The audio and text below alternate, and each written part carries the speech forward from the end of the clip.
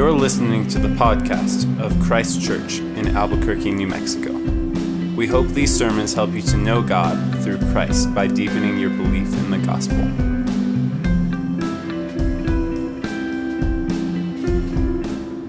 The reading this evening comes from Exodus chapter 3.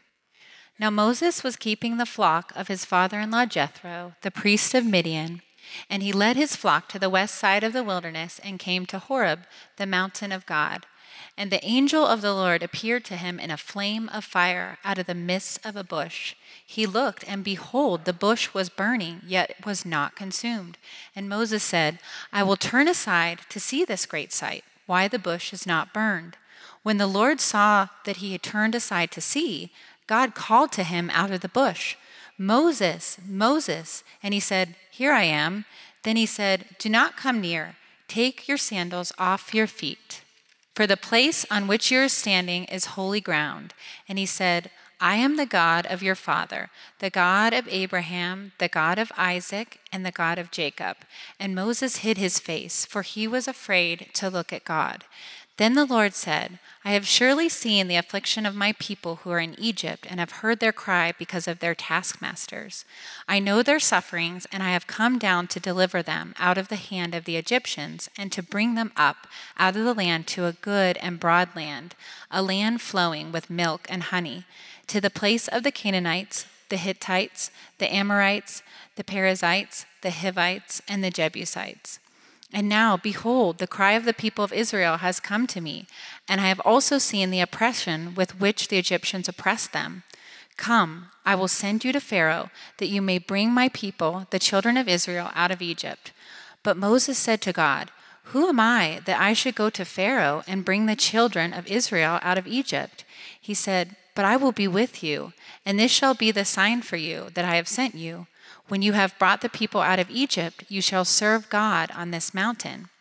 Then Moses said to God, If I come to the people of Israel and say to them, The God of your fathers has sent me to you, and they ask me, What is his name? What shall I say to them?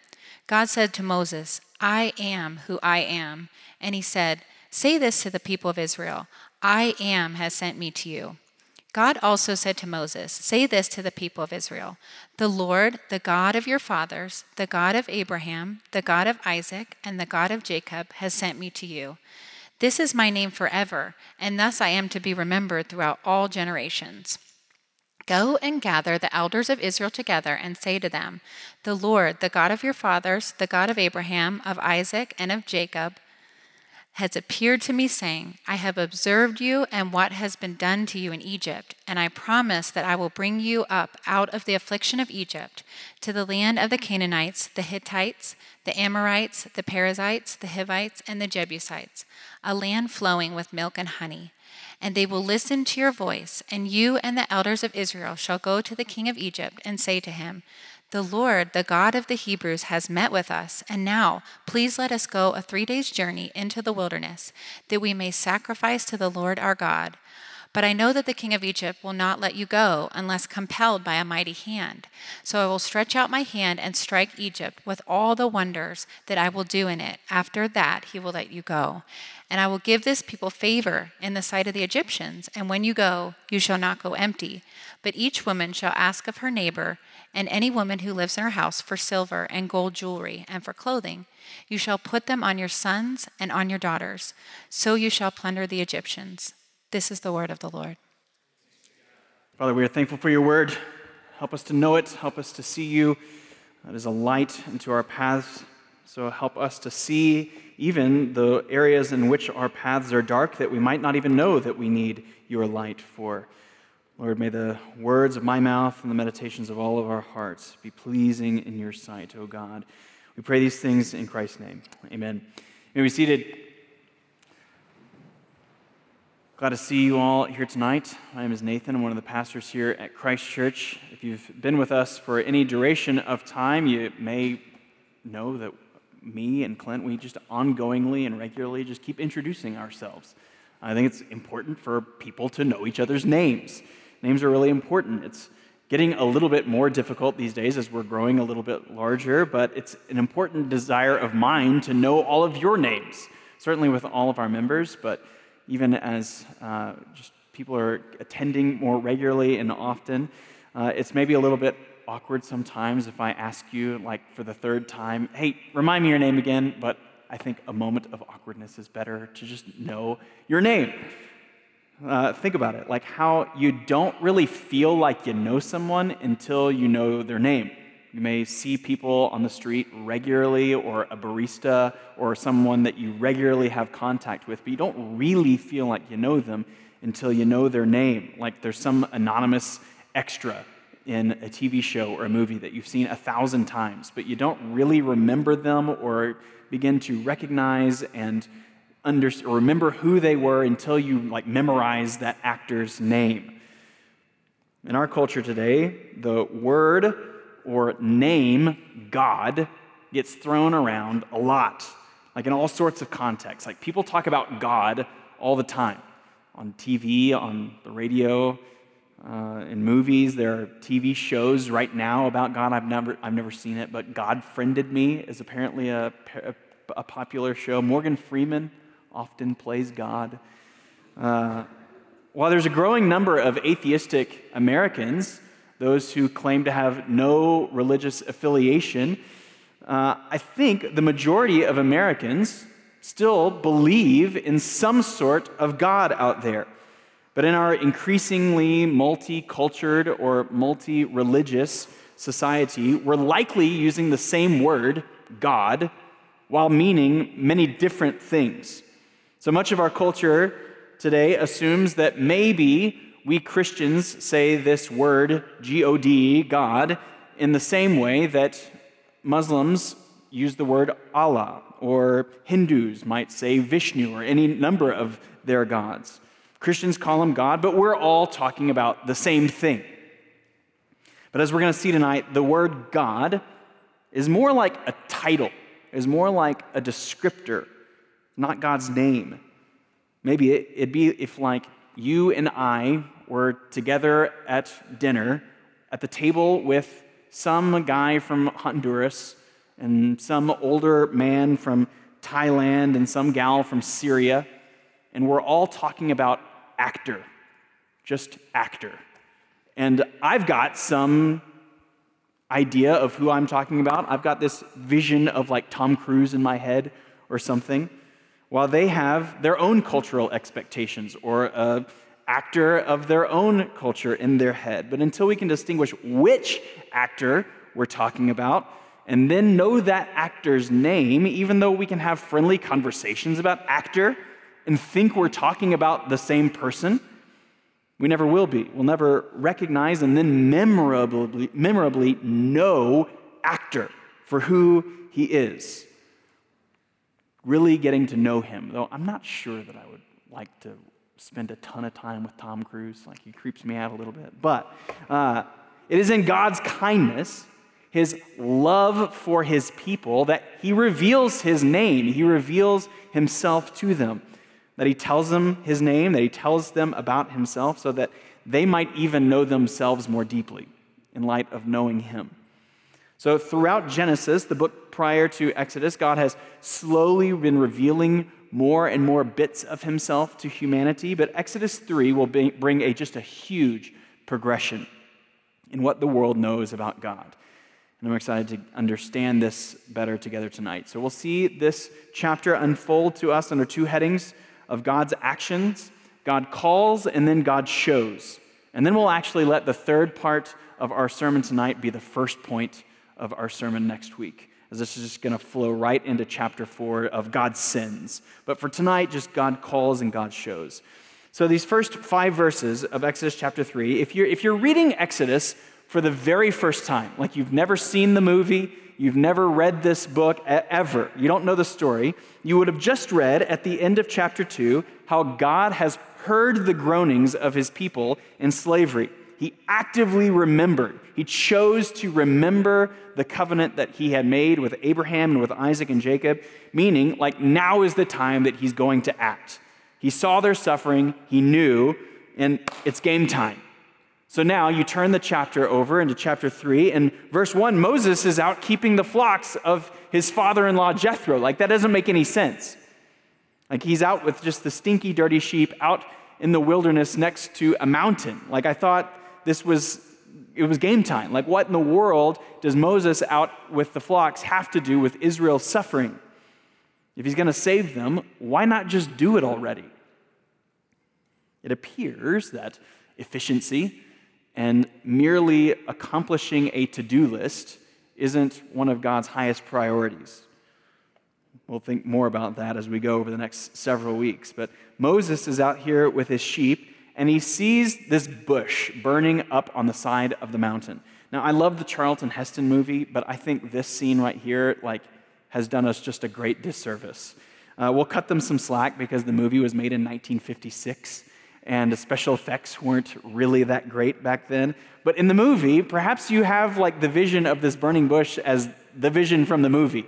And in the movie, do you remember what it looks like? It's like this strange bush with this weird aura of light around it. And it's really strange, and it doesn't look like fire at all. But seriously, if you were walking around in the foothills of the Sandias, and you looked up and you saw this singular fire up there on the side of the mountain, that would be really strange. You would think, wow, that's really weird. There's a fire up there. I hope it doesn't spread to other trees and bushes. But then, you look at it, and it's still burning. Think about all of the bushes as you're hiking up around the Sandia foothills, or even as you get higher, the small sagebrush bushes, or even some of the bigger, wider, rounder junipers.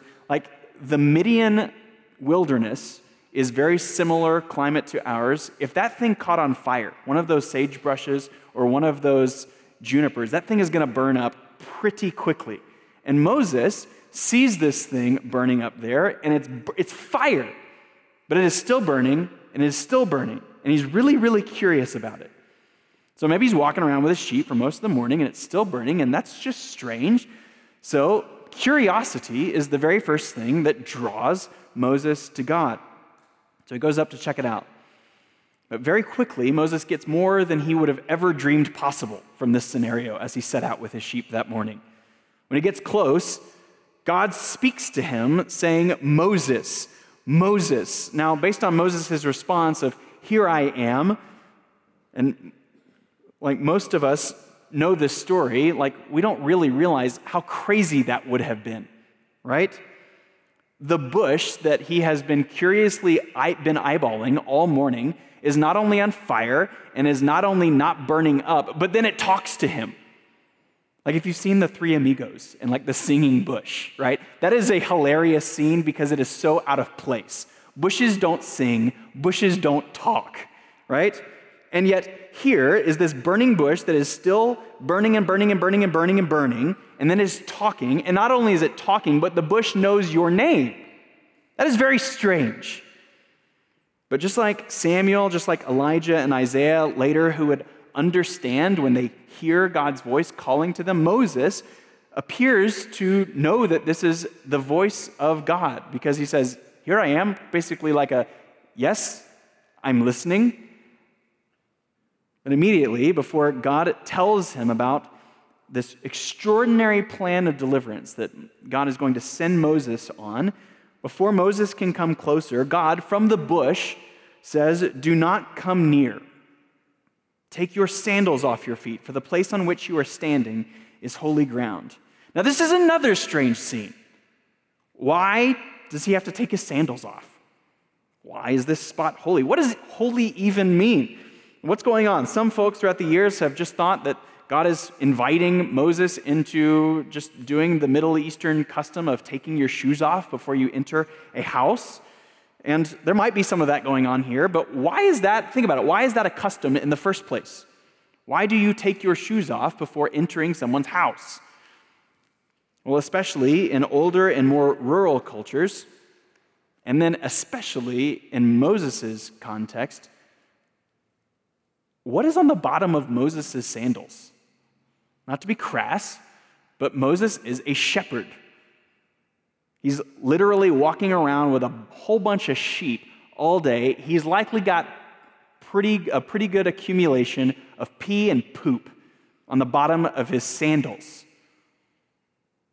Now, when we use the word holy or think about holiness, we tend to think just about moral uprightness, maybe even moral uptightness.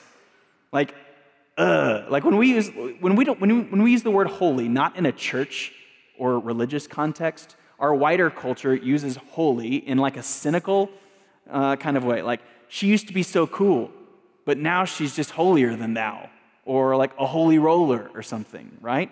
I used to like hanging out with this person, but now I don't because she's so holy, right? And while moral purity and uprightness is certainly an aspect of holiness, it's not the entire picture of holiness as presented to us in unfolding ways over the course of the Bible. Tim Mackey of the Bible Project, who many of you have been helped by, has also been really helpful for me in understanding this concept of holiness. And as he describes it, holiness is like the sun, the S-U-N sun. The sun is the huge center of our solar system. It is totally unlike anything that we can imagine on earth. And all life not only revolves around it, but receives its life from the sun, receives warmth, receives life. But it is more like just about heat. There is something pure about the sun, we might say. There's like a moral purity of the sun. It burns hot and purely that enables it to give heat and warmth to those who receive this heat and warmth. But the sun is also dangerous. If you get too close to it, if you approach it without being prepared for its purity, without being prepared for its heat, it's a dangerous place to be. And so here's this bush, this little hot spot of God's holiness on earth. And Moses, perhaps carelessly, perhaps not, he's walking in with a bunch of gross death on the bottom of his shoes. He's bringing death into the presence of light, of heat, of purity. In this place, this hot spot has been set apart for a specific purpose. This hot spot here is the purpose, it's been set aside for God to dwell on earth, at least for this moment.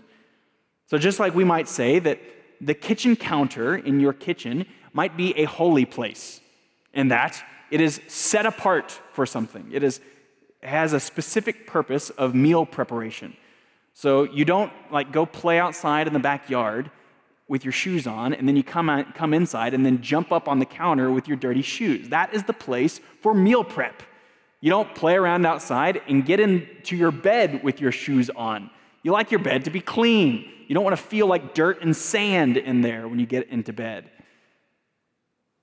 Those areas are set apart and meant for a purpose. And so this area around the bush, this place of God, is meant for a purpose, and it is not to be entered into lightly. God is the one who makes demands. God is the one who allows Moses to come near without getting consumed by the pure heat of the sun. But that's something that we actually can't meet. It is God who actually invites Moses into his presence. He invites him in closer. He doesn't despise Moses for being in a state of moral unholiness. He doesn't begrudge that Moses wants to come near. It was God who instigated the whole thing in the first place. It was God who provoked Moses' curiosity to get him up on the side of the mountain. It is God who knows Moses by name and calls him by name and invites him in. It is he who wants to purify Moses and bring him closer. And this episode right here is like a prequel for the whole story of Israel that's to follow.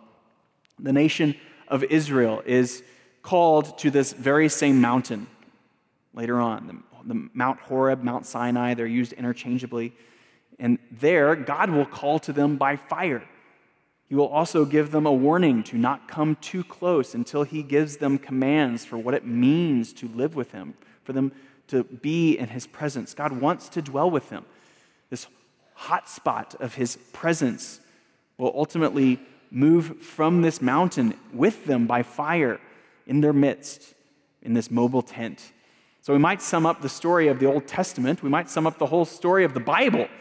It is a story of how can an altogether pure and altogether life-giving, altogether different, and even an altogether terrifying, consuming heat, consuming being live with people without killing them? How can he live with this unholy people? That unholiness includes moral impurity. We'll see that for sure throughout the rest of this book. There's loads of moral impurity that separates Israel from God's presence. But it also just includes lives that are filled up with and are affected by sickness and by weakness and by death. How can God live with his people without killing them, without consuming them? Not because he's bad, but because he is so life-givingly good. And then how can the holiness of God shape and transform this people so that they might be this middle ground of heaven and earth, this middle ground of God's presence here on earth and them pointing to a world of this God, of sin and death filling this people, but also simultaneously of purity and of life, so that the world might see and know God. So much, much more on holiness as we keep moving through Exodus, certainly as we read about and understand the law. But this right here is the very first time that the word holy is used in the Bible.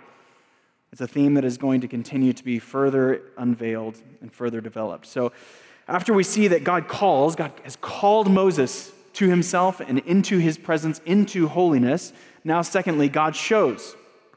And here's what I mean by that. Over the next 11 or so verses, God is going to show Moses who he is and reveal the nature of his character.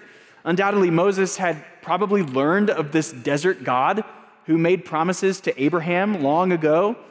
Maybe as Moses was approaching the burning bush and heard his name coming from it, he immediately knew that this was Abraham's God.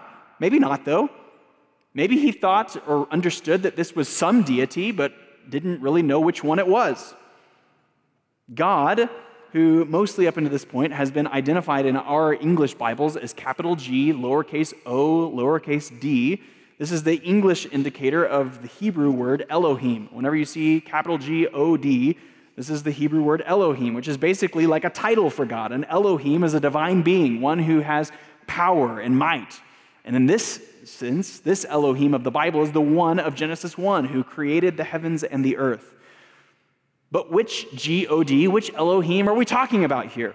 Moses is outside of Egypt, so Moses might be thinking, all right, I'm outside of the territory of like some Egyptian Elohim, like Ra or Osiris or something, but I'm getting close to Canaan.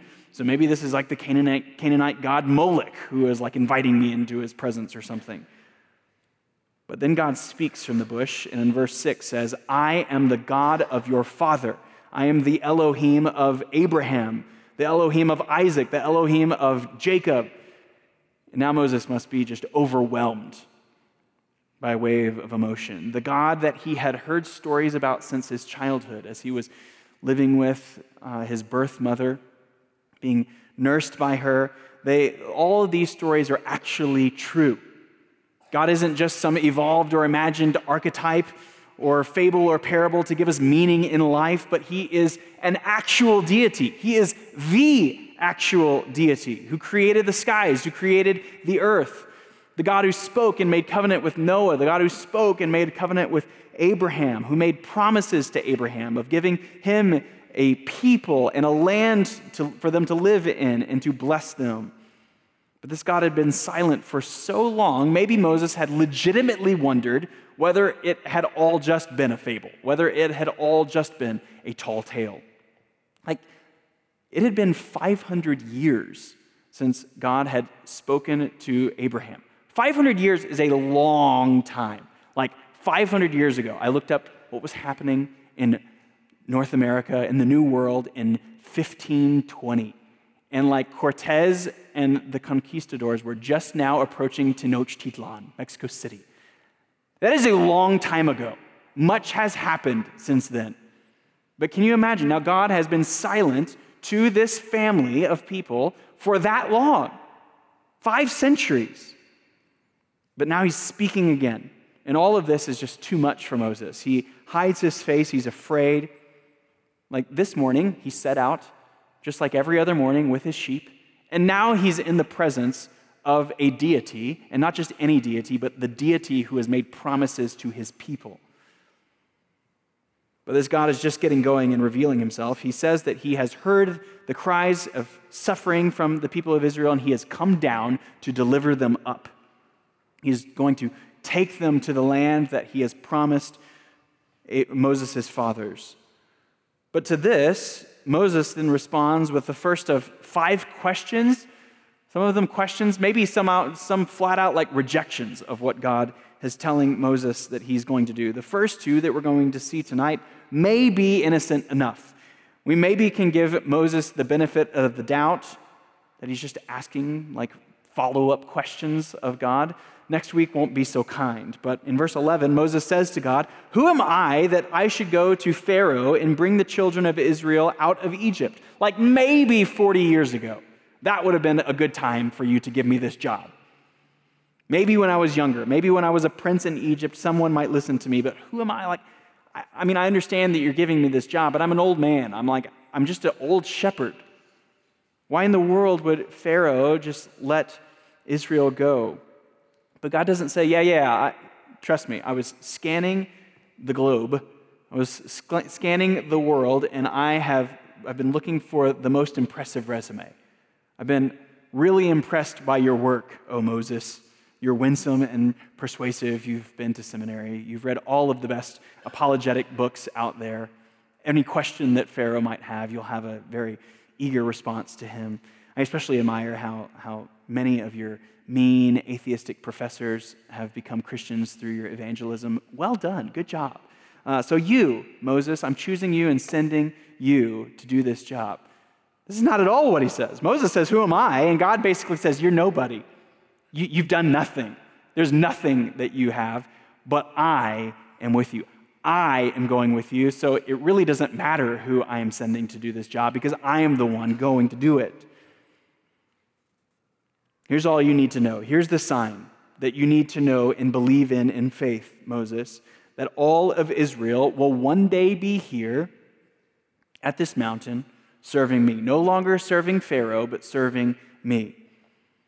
So turn around, look out from the mountaintop over this land, and now all you see is bushes and a few hundred sheep or something, but in a short time, as far as you can see, will be the people of Israel, more than you could even count.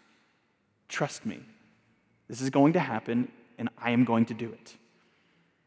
So maybe Moses is cool with that. Maybe not. We don't really know his heart here, but then he goes on in verse 13. He says, "But if I come to the people of Israel and say to them, 'The God of your fathers has sent me to you,' and they ask me, 'What's his name?' what shall I say to them?" But God, Elohim, is about to reveal more about himself. He's about to reveal a name which actually shows his character. God, Elohim, says in verse 14, "I am who I am." Or perhaps you might have a translation that shows some of the difficulty of the Hebrew that God says here. Perhaps your translation might say, "I will be what I will be." Maybe you've heard Exodus 3 before. Maybe you've read it. Maybe you haven't. Maybe this is the very first time you have had an interaction with Exodus 3. But my guess is it's our temptation to just kind of blow by this. Like God says, "I am what I am. I am who I am." And you're like, That is super deep. It is what it is. I think, therefore I am. I don't know what that means. Next. But God is actually revealing something deeply personal about himself. There is a present and future reality of the Hebrew grammar here, so that one scholar says that you could almost interpret what God says here as, "I am and will continue to be what I am and will forever be." Meaning, who is it that I should say is sending me to deliver the people of Israel? God is saying, I am the purest and truest embodiment of any character trait that I ever show or display. If we see that God says that he is holy, or God shows that he is holy, he is holiness. and will always be holiness. In Exodus 34, Moses says that God is merciful and kind. It's not that sometimes God chooses to act in mercy or in kindness. It is that God is mercy. God is kindness. Do you want to know what those character traits actually are? Look to God. They are God. God is love. God is justice. We humans, we're not that way, right? We are sometimes kind. We are sometimes selfless.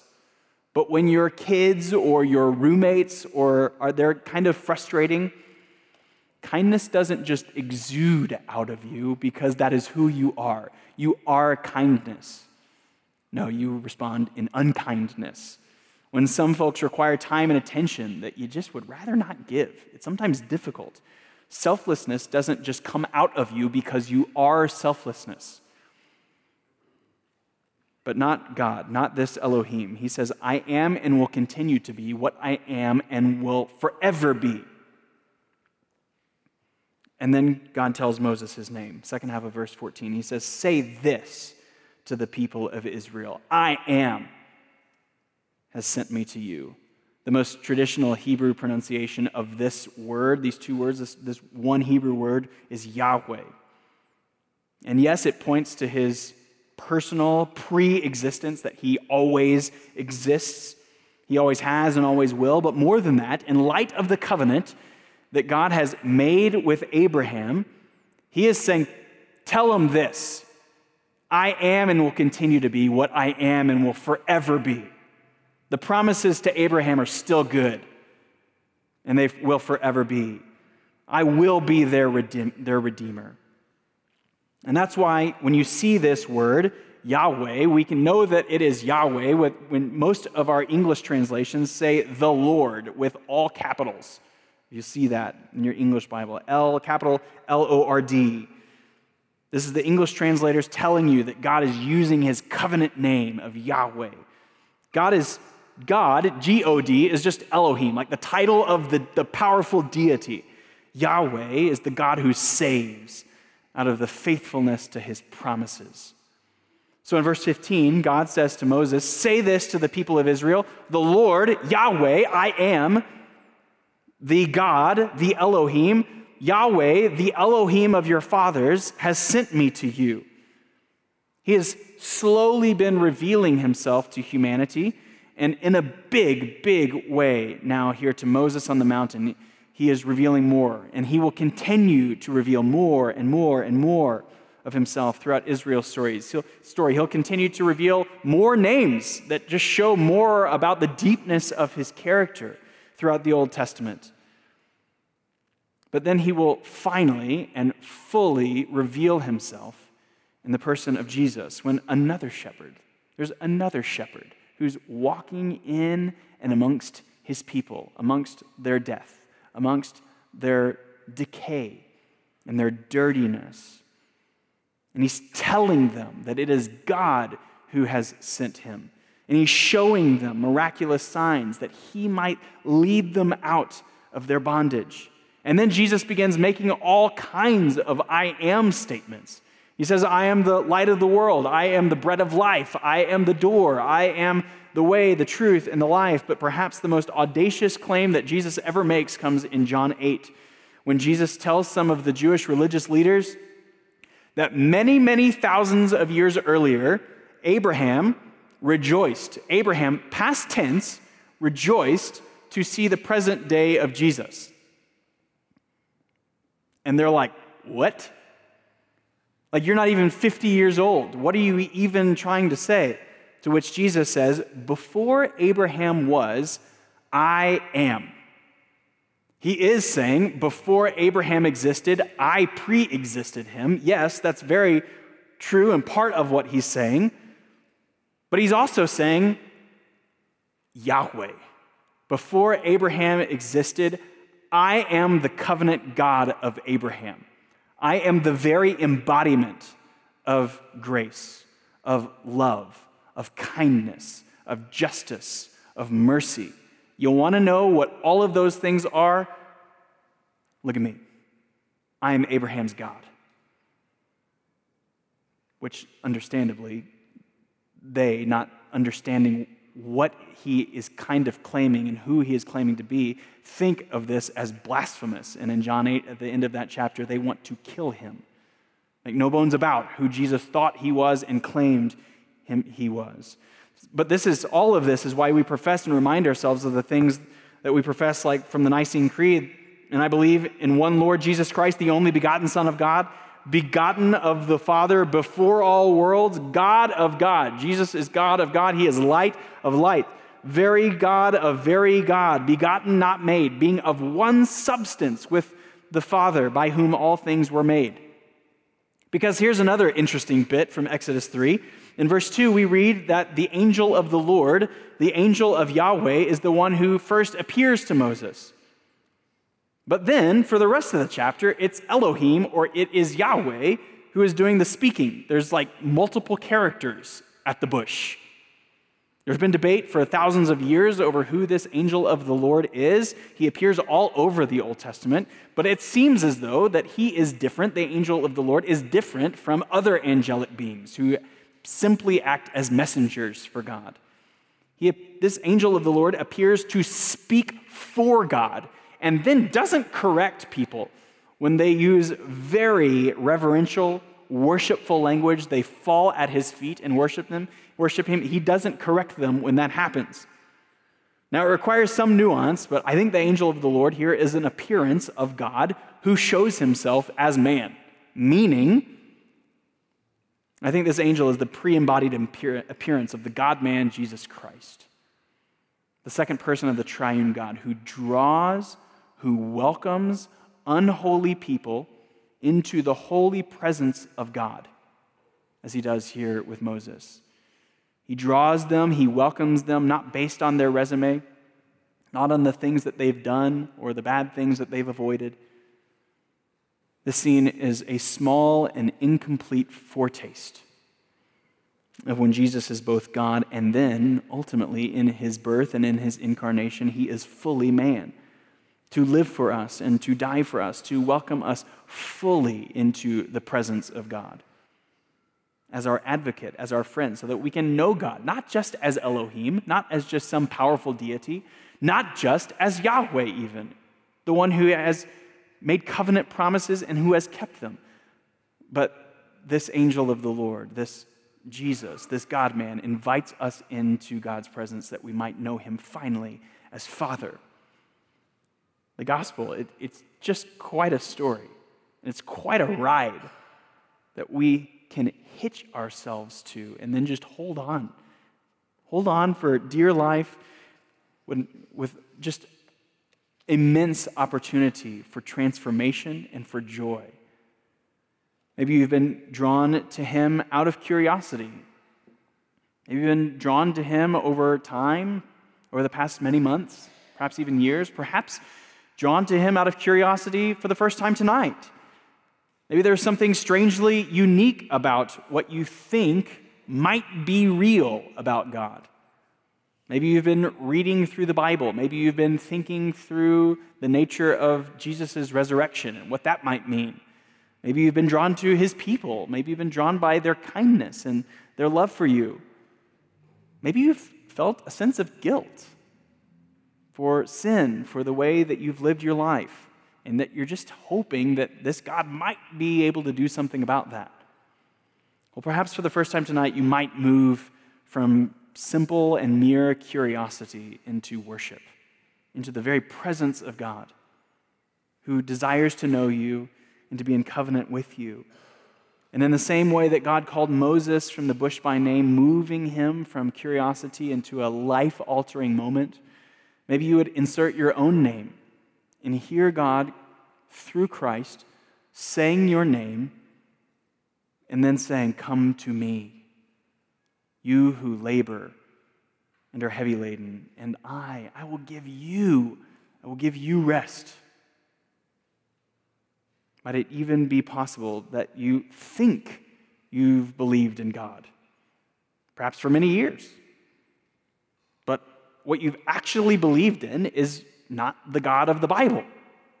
It's perhaps some culturally mixed up concoction of just some deity out there. What you've really believed in is actually kind of a mostly checked out and distant force somewhere out in the future that you hope will be able to do something for you after you die and perhaps give you some bit of meaning in the present.